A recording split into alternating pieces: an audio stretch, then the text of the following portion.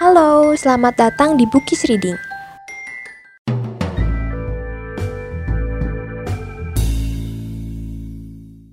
Galaksi karya Poppy Pertiwi.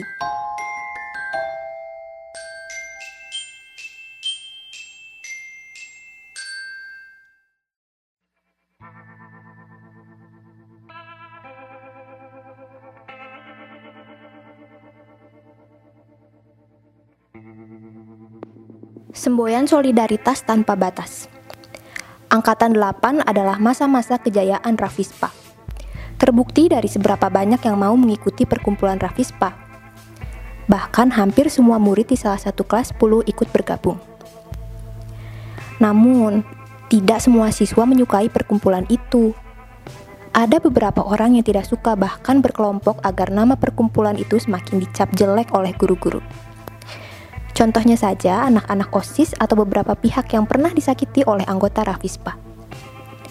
Pagi-pagi sekali di saat semua murid menunggu bel masuk kelas, terjadi keributan besar di kelas 12 IPA 5 yang terasa sangat sesak dan panas. Banyak murid datang berbondong-bondong ke sana untuk menonton Rizky yang mendatangi Oji karena tidak terima kalau ceweknya direbut. Belum lagi permusuhan sengit antara OSIS dan Ravispa sudah ada sejak angkatan pertama. Banyak pihak yang memanas-manasi Rizky. Cowok tinggi itu tidak sendirian. Ada anak-anak OSIS yang mendukungnya dan juga teman-teman sekelasnya yang langsung menjadi anak buahnya karena ingin melawan Oji. Ada yang ikut-ikutan agar terlihat keren dan sok, serta ada pula yang memang benar-benar menyimpan dendam pribadi kepada Ravispa.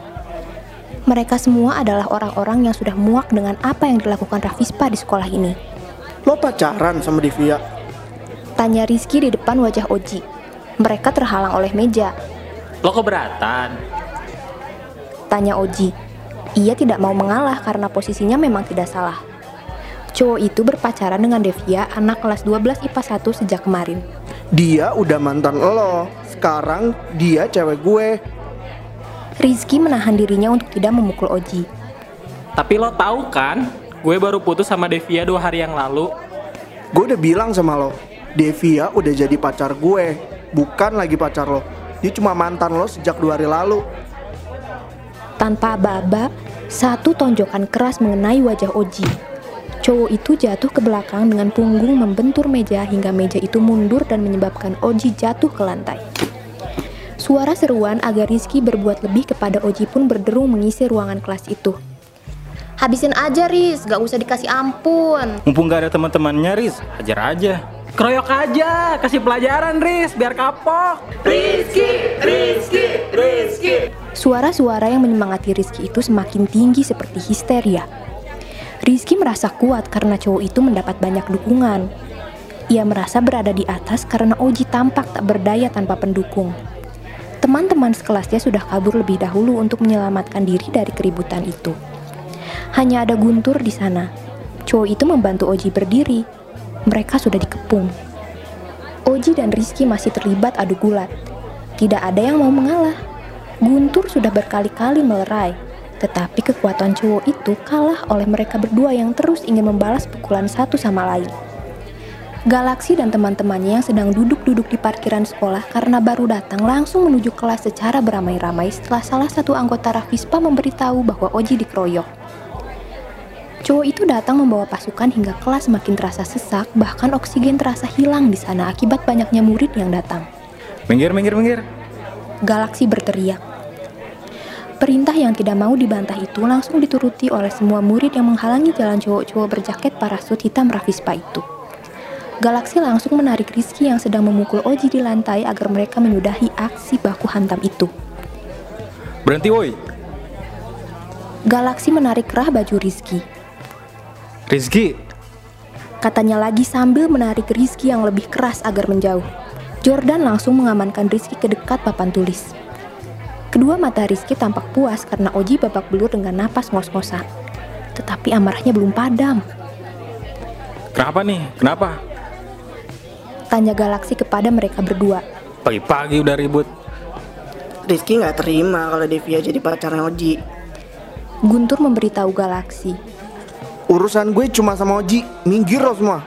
Rizky menunjuk berang kepada Galaksi dan teman-temannya. Ia masih mencoba lepas dari pegangan Jordan yang kini sudah dibantu Baret dan Bams. Dasar kayak anak kecil. Kata Galaksi kepada mereka berdua. Lo juga datang sini main keroyokan aja. OSIS apaan lo? Kata Galaksi kepada mereka berdua. Galaksi menyindir Rizky. Lo juga keroyokan, minggir lo semua. Temen lo tuh udah ngerebut cewek gue. Sadar woi, Devia udah mantan lo. Perlu gua suruh Devia kesini biar lo sadar. Kata Nyong. Gak usah, orangnya udah di sini.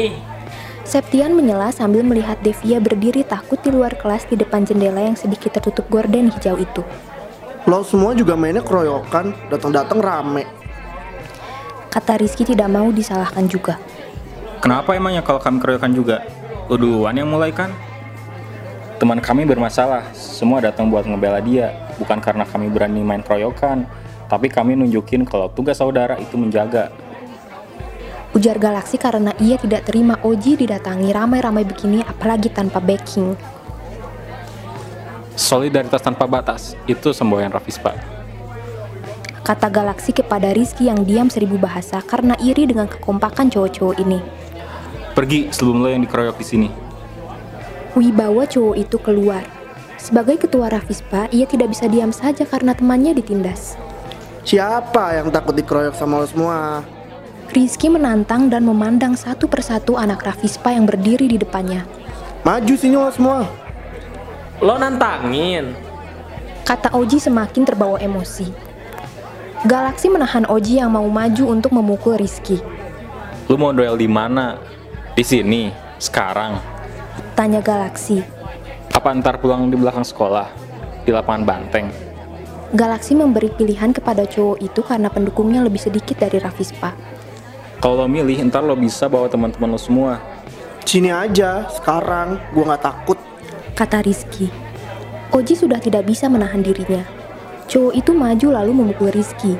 Adegan saling pukul itu terjadi lagi. Kali ini lebih sengit. Mereka bahkan sampai membuat bangku-bangku di depan jatuh ke lantai. Astaga! Ada apa ini? Ada apa? Teriakan itu datang mengganggu. Budayu serta Pak Dandang datang disusul dengan Pak Nurdin dan Pak Maman.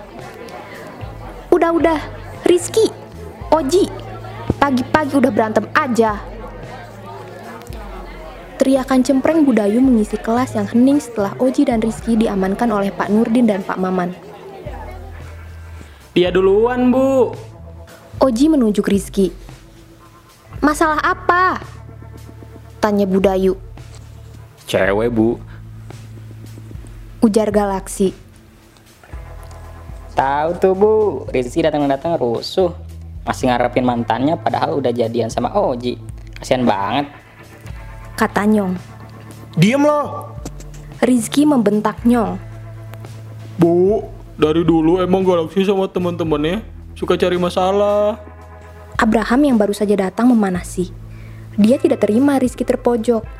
Udah tahu Devia sama Rizky baru putus. Siapa yang gak marah kalau mantan yang baru putus jadian sama orang lain? Salah yang cewek, ngapain lo semua nyalahin temen gua? Kata Galaksi. Sudah, jangan berantem lagi.